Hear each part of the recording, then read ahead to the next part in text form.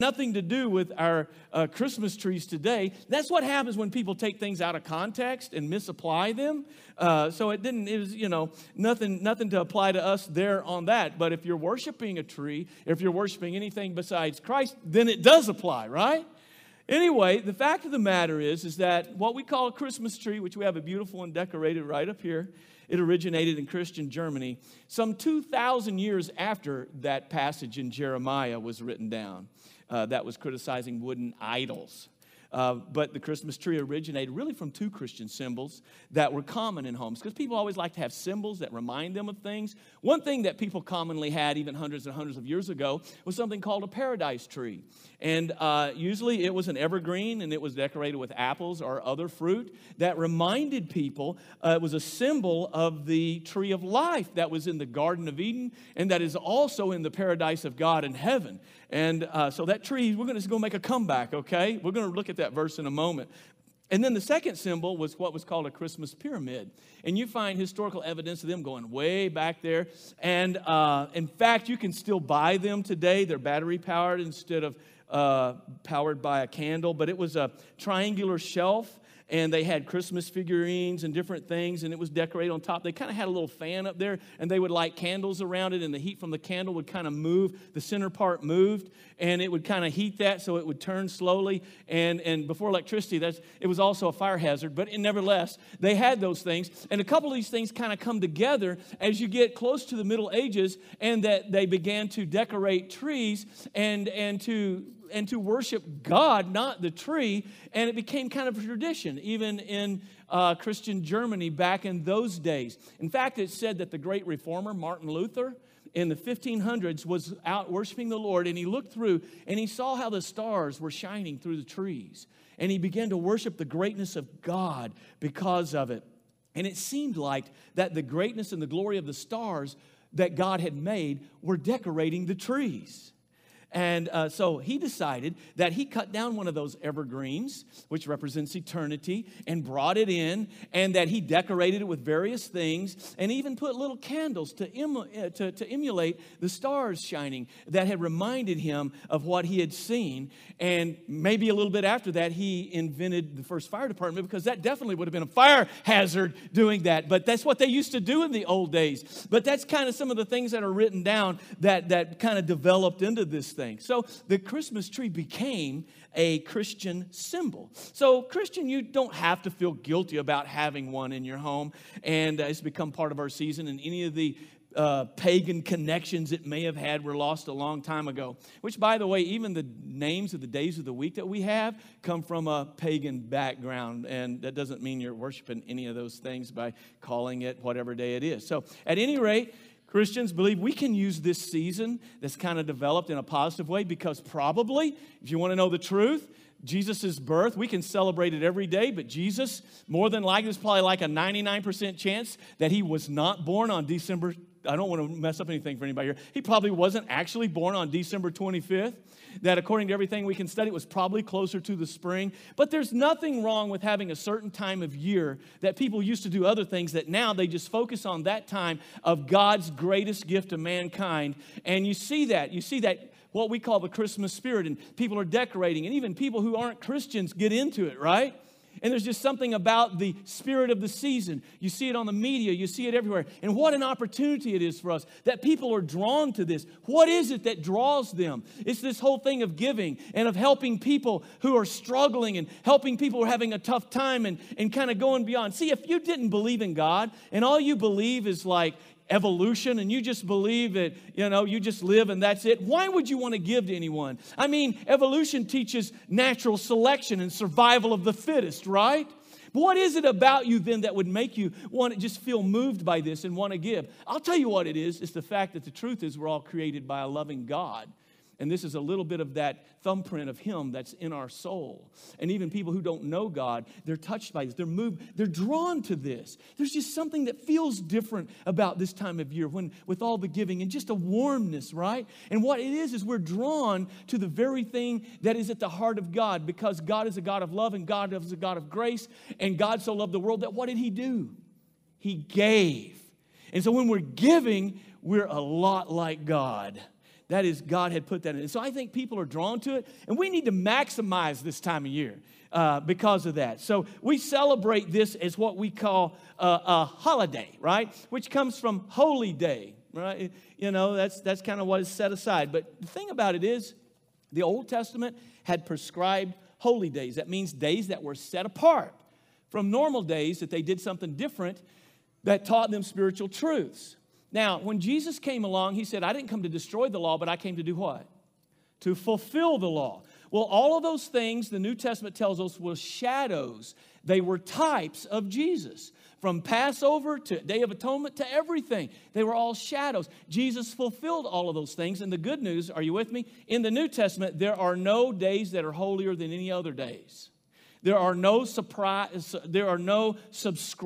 or prescribed festivals or holy days that we legalistically have to keep. And the reason why is every day is holy. Even remembering the Sabbath to keep it holy. We find out from the writer of Hebrews in chapter 4 that there remains a Sabbath rest for the people of God who have ceased from their own works, just like God did. We've ceased from our own works, and we are resting in the finished work of Christ on the cross. So you actually keep the spirit of the Sabbath 7 days a week as you rest in the finished work of Christ. He did the work. You can't work your way into heaven. You're trusting in what Jesus did.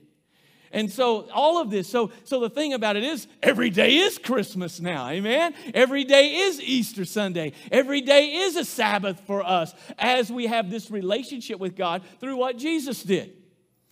But there's nothing wrong with setting aside special times to focus on some things, which is what we're doing here, right? Nothing wrong with that. That we purposely reflect on certain aspects of God's grace. Oh, even by the way, I think it's a good idea for parents, my personal opinion, to even take this opportunity to teach our kids about some of the great Christians who have gone before us. One of them happened to be a bishop that lived in the 300s AD. And he was a bishop and a teacher and a preacher of the gospel that was so passionate about the truth of the gospel. His name was Nicholas. So I'm talking about Saint Nicholas. There really was a leader in the early church whose name was Nicholas. And in fact, Nicholas lived in what was Asia Minor then. It would be what modern-day Turkey would be part of that area these days. And he died in the year 350 AD. He was a very active leader. He was a part of one of the very first church councils, the Council of Nicaea in 325. You see, before this, it was hard for all of the leaders of the church after the apostles died, and then those that they had discipled had begun to die. But the Roman Empire were persecuting them, and they were scattered. And scattering them caused them to spread the gospel all over the known world at that time. But they couldn't meet together because why? How could you take all the leading pastors and leaders from all the areas and get them together? It would have been too dangerous because the Romans wanted to kill them. But in this time, when it got to about 325, the Emperor Constantine had supposedly had this conversion experience. Not sure how sincere it was or not. But yet then he made it safe and legal. The government actually supported, let's get all the pastors together and let's let them make sure everybody's on the same page that we're teaching what the apostles taught. So when the Council of Nicaea came together, this may seem boring to you, but it's really neat stuff, I'm promising you. When the council came together in 325, it wasn't to try to figure out what do we believe. You know, if you watch the Da Vinci Code and stuff like that, they try to make you think that they come in and try to figure out, let's form this religion. No, that's not at all what happened. And history bears this out, that what they did is they came together to determine what have we always believed and what have we always said were the books of the Bible and what have we always believed about Christ. What did those who taught us, who were taught by those that were taught by the apostles, who were taught by Jesus himself, what did they say? And they hashed it out right there. In fact, Nicholas was at that council, and he was so passionate about what we preached about last week, about that Christ was not only fully human, but he was fully God, the deity of Christ. He was so passionate about that. There was a heretic there. One of the bishops was off track, and he didn't believe in the deity of Christ. And the discussion became so passionate, it said that Nicholas actually whopped Arius upside the head. He was so passionate about defending the deity of Christ, Santa Claus slugged Arius.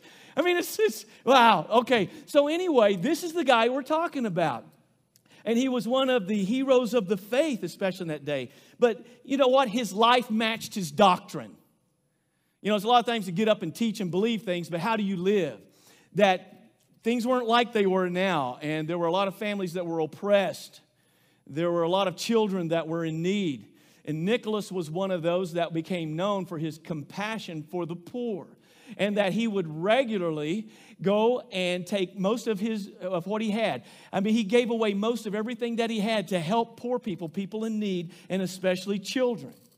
And it became a legend, and then he died. By the way, before the Council of Nicaea, in the earlier days of his ministry, history records that he was actually tortured and imprisoned because of his faith under the Emperor Diocletian. And as he began to give everything away, and as he began to set this example, after he was gone, people began to want to remember to glorify God and honor Christ to give to those who had need. And they also were following the example of the one who tried to teach them to do that, this pastor called Nicholas, and they were calling him Saint Nicholas. He was set apart to serve God, and then they began to do this in memory of him and in honor of him. And the kids that received this, they would mention about Saint Nicholas, and they couldn't say Saint Nicholas. It came out Santa Claus. And Santa Claus is one way of saying Saint Nicholas. That's where that whole word came from. And I think it comes a time in our children's lives where they understand and learn that there is there is such Christian connection to what is going on around us that we could glorify God with. And so we came to that point with our kids and look forward to having those talks with our grandkids, that there is real depth and there's meaning. It's not a fairy tale. See what I'm saying? There's some biblical foundation back there that sometimes it does get skewed with all the lights and all the glamour and all the stuff. But what I want to tell you today is all that stuff is to be symbols to draw us to the real thing. See, symbols are not something that are the real thing. They just represent it. They cause us to think about it, right? You may wear a wedding ring. That's not your marriage. You can actually wear one of these and not be married. But it's something that you have as a visible reminder of the vow and the commitment that you made to your spouse, okay? We have symbols, and these things that we have as decorations should be symbols to cause us to worship God and to think about the real thing. And the truth is that we're talking about the Christmas tree. God's Christmas tree is that God has his own tree. Did you know that? That he gave. And it's what gives all of our trees and all of our decorations, it's what gives it meaning. Without it, none of this would mean anything. What happened on that tree is not only what Christmas is about, but the gospel is all about. Can I get ready? Here we go. In 1 Peter, we studied through this a month or two ago.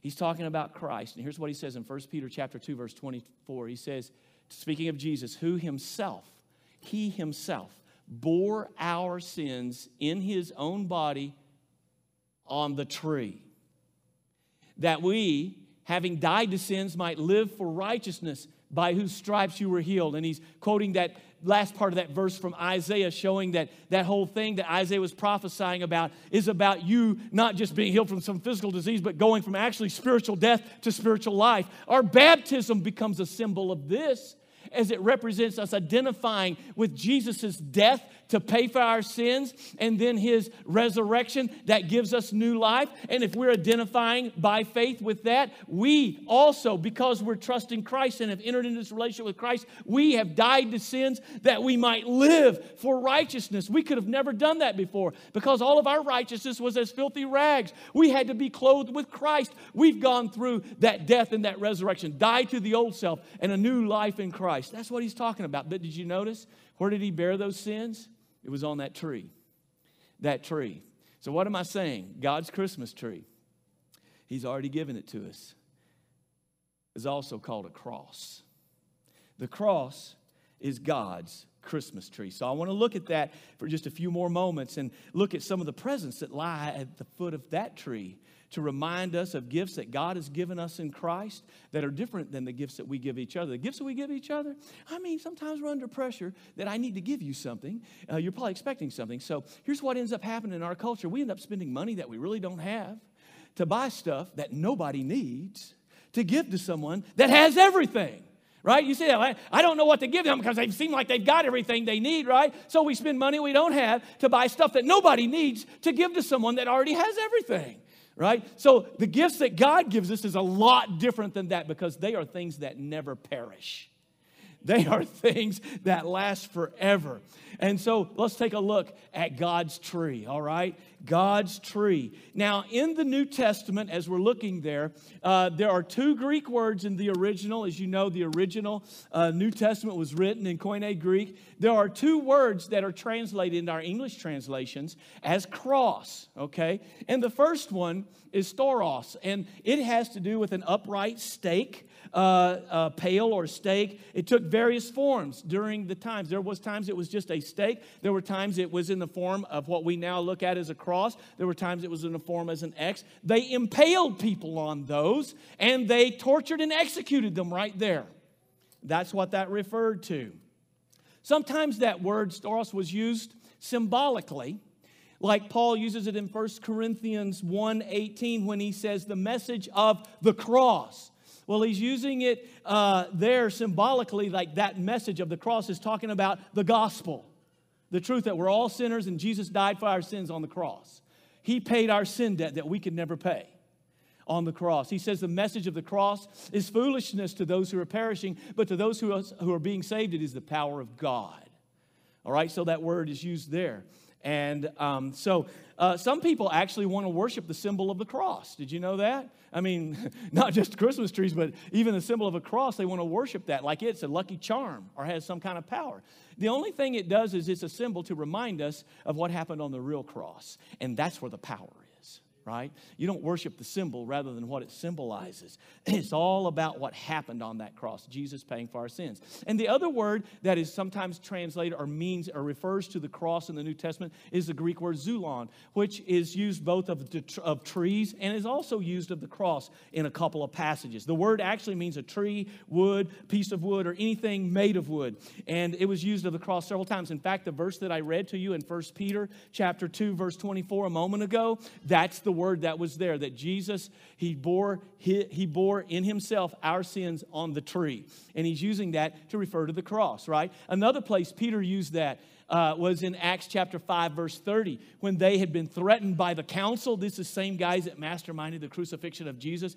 They were threatened by them, and this is where he said we ought to obey God rather than men, right? And he says this, he goes, the God of our fathers, like, you pretend to worship him too, right? Just like we're talking about the same God here. The God of our fathers raised up Jesus, whom you murdered by hanging on a tree. He uses that same word there, referring to the tree, which is referring to the cross. And he said, you guys are guilty, and we're all guilty because Jesus died for all of us. Amen. And there's another place where it's used to refer to a tree, and that's one I've referred to already in Revelation 2:7. A different tree besides just a regular tree or the cross is this one. He says in Revelation 2:7, he who has an ear, let him hear what the Spirit says to the churches. To him who overcomes, I will give to eat from the tree of life, which is in the midst of the paradise of God. It also refers to the tree of life. And here's the thing. You need to put your faith in what happened on that tree that's a cross where Jesus died if you want to partake of the tree of life in the paradise of God forever. You see the connection there? So, the Old Testament, in fact, Cheryl read, and I love as we worship, as we read verses, as we read Scripture, and as we sing Scripture, and as we sing these songs and hymns and spiritual songs and things like that, as we mix all that together and we're worshiping God. But several of these references in the Old Testament of a tree is symbolic of the Messiah that would come. Did you know that? So God's Christmas tree was planned a long time ago. Did you realize, as you study the Old Testament, you Bible scholars out there, that oftentimes in the Old Testament, wood is a reference to humanity? For instance, even the Ark and gold is a symbol of deity, that even the Ark of the Covenant was wood overlaid with gold. Who was Jesus when he came? Fully human, fully God. Oh, well, all right, so maybe your mind's blown there or you're just not getting it. But it's symbolic of the dual nature of Christ already, way back there. But that many times that wood or the tree referred to humanity. In Isaiah 11:1, he talks about this. And so he says that a shoot will come up from the stump of Jesse. You know who Jesse was? That was David's father.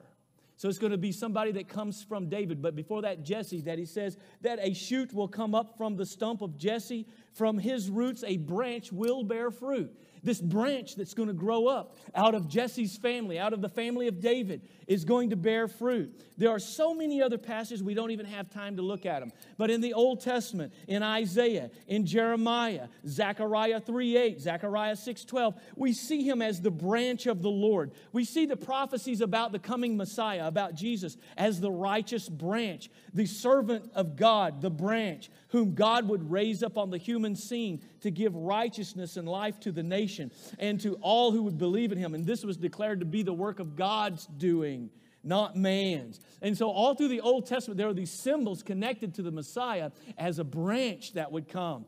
God's Christmas tree had been prophesied. And from these passages in the Old Testament and the New Testament, we see that God has given us his own special Christmas tree. And it's the cross, through his person of his Son, Jesus Christ, and in his Son's work or death on the tree, on that cross. But notice, God's tree's not, as I said, decorated with lights and with ornaments and with tinsel and surrounded underneath with gifts and presents that we're going to try to figure out who we can re-gift them to next year. You ever accidentally re-gift something to somebody who actually gave it to you, and it's like really embarrassing? Yeah, okay, you have. So anyway, so those gifts are different than the gifts that are under God's tree that he gives us. They last forever and ever. They were purchased by the death of God's Son on God's tree, the cross, all right? So, in fact, if you think about it, the cross itself is the biggest gift of all, right? God's tree is a gift. God's gift, that is the greatest gift of all. So when we talk about God's Christmas tree, we're talking about the cross, and we're talking about what happened there. We're talking about Christ's sacrificial death on that cross as payment for the sins of all people from all times. Have the potential to open this gift. Scripture stresses that salvation is by grace through faith alone. By grace alone, through faith alone, through Christ alone. That there is no other way for sinful humanity to be made pure and perfect enough, holy enough, to live with a perfect God. And because this perfect God loves us so much, he prepared a way that our sins could be paid for, our sin debt paid in full. And even though we're not perfect, even though we are sinners, we could be made perfect, we could be made holy so that we could have this relationship with God. But a price had to be paid because God is also a just God. He couldn't just overlook it. He couldn't just overlook our sin and still be holy and perfect and just. Something had to be done about it. And the only way was for Christ to come to this world, a perfect example and representative of humanity being fully flesh, and a perfect example and representative of God being fully God at the same time. And when Jesus did that, he gave his life. He gave the greatest gift of all on the cross when he gave all of that for our salvation. Now, the thing about it is, as I say so often, I can think of thousands and thousands of reasons why I ought to love God. But I'm going to tell you, I can't think of one good reason why he should have loved me enough to have done that. Except he just chose to. That's grace. Grace always goes. It's extending favor to those who do not deserve it. And sometimes we talk about being gracious and merciful to somebody. We'll say, well, they sure don't deserve it. That's the point. Otherwise, they would be earning it. It would be a payment. It wouldn't be grace. This is it. And so he says in Ephesians 2:8 that it's by grace through faith that we're saved. And it's not of ourselves, it is the gift of God. You hear that? It's a gift of God.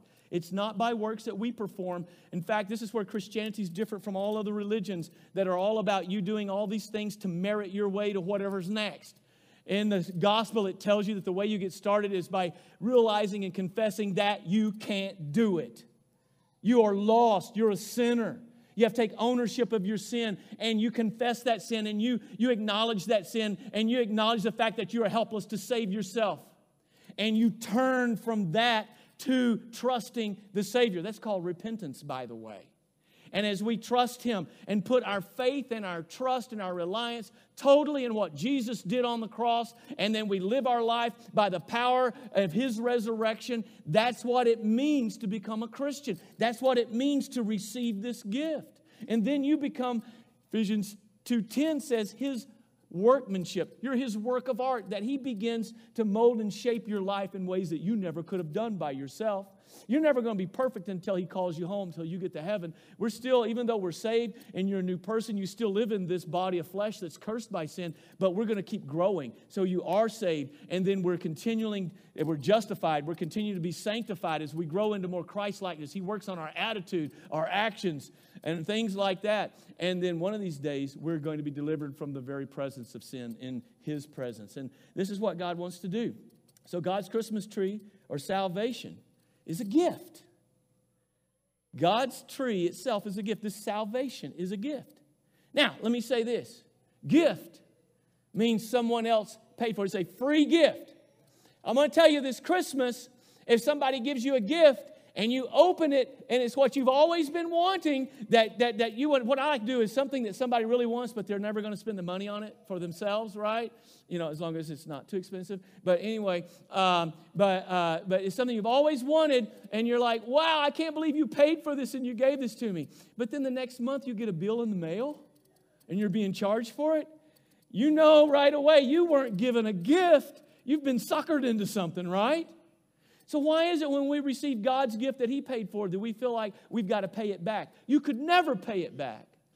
What we do in the life we live and the good works that come out of us aren't to pay it back. It's just the life of Christ flowing through us and coming out to glorify Him for what He's doing. So to say that it's free means someone else paid for it. Now, it's not cheap, because it costs God a lot to save you. See, when something is cheap, that means that it is discounted greatly compared to what its value should be. And that's not the gospel. Free means it may have cost a lot, but someone else paid for it. And that's why He tells us in Romans 6:23 that the wages of sin is death. Do you know that's why there's death in this world? It's because we've all sinned. It is. Why would God let this kind of stuff? Well, God created the world perfect, but He created us with a free will. Not to be robots or like animals operating on instinct, and we chose sin. And all of us have chose sin. We've inherited from Adam. We're sinners by birth. We're sinners by nature, and we're all sinners by choice. We've actually chosen to do it. We're sinners, and the wages of sin, all we can earn is death, and that means ultimately separation from God. So, wages of sin is death, but the free gift of God is eternal life in Jesus Christ our Lord. In Christ Jesus our Lord. It's only in Jesus that the gift of God. So He offers this free gift to us. And it's something that you receive. How do you receive it? For by grace are you saved through what? Faith. You receive the gift by faith, by trusting in Him and believing in Him. Paul referred to salvation as a free gift no less than 9 times. It was a great cost, but the cost was to Jesus on the cross. God's Christmas tree. So let's look at the gifts really quick in Romans chapter 5. I'm just going to fly through this because there's so much here. You just have to study it later. As you look at Romans chapter 5, you're going to see that there are a lot of things that we have, and it's all because of what Jesus did on the tree, on the cross. Okay? You're going to follow me really quick? You're going to have to write down some of these because I'm just going to throw them out there. I'm not going to land on them, all right? We have right there, as you get into Romans chapter 5 and verse 1, you find that we've got, just in the first couple of verses, we've got the gift of justification. Now, what does justification mean? That means that once you receive Christ as your Savior, it's been said that God looks at you just as if you'd never sinned. Right? And that's a good way to illustrate it. But because Jesus took your sin debt and He paid for it on the cross, so now when God looks at your heart, He doesn't see your sin, He sees Christ. And so not only did He take my sin, but Romans 4, it talks about how He imputed or He deposited in my account Christ's righteousness. So when He looks at my heart, He doesn't see my sin, He sees Jesus' righteousness there. And that's that justification, is that even though I was a guilty sinner, Christ died for me, the sinner. And when I trusted Him, my sin debt, He stamped paid in full on it. And so now He looks at me not only as forgiven, but not guilty. Not guilty. I mean, That makes me want to shout. There's no better gift than that. Justified. That means that if I were to die, I know I'm going to be with Him forever in heaven. My sins are gone. I've been justified. But not only that, we have peace with God and we have access to God. Let's look at that verse 1, Romans 5:1. Therefore, since we have been justified, how we receive that? What does it say? By faith, by trusting Him. You don't earn this. You don't deserve it. You receive it. I'm telling you, if somebody can give you the greatest gift there is, but if you don't receive it, if you don't take it, if you don't open it, you'll not have it. You have to receive it. How do you receive it? By faith. So we've been justified by faith. We have what? We not only have justification, we have peace with God through our Lord Jesus Christ. We have peace with God. Sometimes when somebody's nearing death or they're going through a struggle, we'll ask you, have you made your peace with God? And I've heard people say, yes. I say, well, I would be interested to hear about that. That's like the most important thing that we could talk about. Too often people have said, well, I've tried to be a good person. I've tried to pray for people and this and that. And I have to say, that the sad news is that the Bible says that you can never get peace with God that way because you're a sinner. There's only one way to have peace with God, and that is through putting your faith in what Jesus did for you on the cross, realizing you're a sinner, and trusting Him fully. That being justified by faith, we have peace with God. And so here's a person that would try to do all kinds of things to try to get in good with God, except the one thing that God asks, and that is admit you can't do it, and you trust me completely for what I did for you. Why is it? Well, it's that old flesh that wants to be proud and wants to do it itself, it seems like. So this is God's great gift. By peace, He says, He means that all those sins and all those barriers that separated us from God have been removed. We have peace with God. And we have access to God. Access. In verse 2, he says, through Him, the next verse, through Him, something else we have. These are gifts that we have because of the cross. He says we have obtained access by what? By faith, by trusting Him. Now we have access into this grace. How do we receive this grace? How do we have access into this favored relationship with God? It's by trusting Him, by faith, into this grace in which we stand. So now we have access. Before that way was closed, but now this way is open. Does that impress you? Well, it should. And I want to say that all the other religions of the world actually shut people out from God. You know why? Because they themselves provide no real access to God. Why? Because they keep people from God by turning them away from Jesus Christ. Because they don't seek to come to God by God's way, by God's Christmas tree, the cross. The person and work of Jesus Christ is what I mean there. This is why Jesus said in John 14:6, did He not say, I am? I am the way, the truth, the life. No one comes to the Father except through me. So you just can't lump Jesus in with all the other religions and things like that because He said He was the only way. Not the best way, the only way. There aren't many paths according to Jesus. There's only one path because there's only one who came down and paid for your sins. There's only one who not only paid for your sins but rose again, conquering sin, death, the grave, hell. There's only one that has ascended to the Father's right hand. There's only one that can take you to heaven. There's only one that's made the round trip already and knows where it is. He's the only one that paid for your sins. And so this is what He's done. Not only do we have access, but we have hope, and we have hope in the glory of God. Do you see that? We have access by faith into the grace which we stand, and we rejoice in the hope of the glory of God. We've got this hope. We've got this hope because of this. Let's think about that, because glory refers to the awesome character and beauty of God's divine essence. And hope is a word that has both active and passive meanings. Actively, it means a confident expectation of God fulfilling everything He said. And passively, it may refer to the thing hoped for. So we're excited, we're anticipating, and we know that the object of what we're hoping for, a final perfection in heaven forever, a new body, a new heavens, new earth, this is what keeps us motivated during these tough days. An anticipation of total redemption, being totally free from sin, new body, heaven, all of that. And then there's a gift of triumph, even in trials. Anybody got any trials going on even during Christmas time? Sometimes they just get worse, don't they?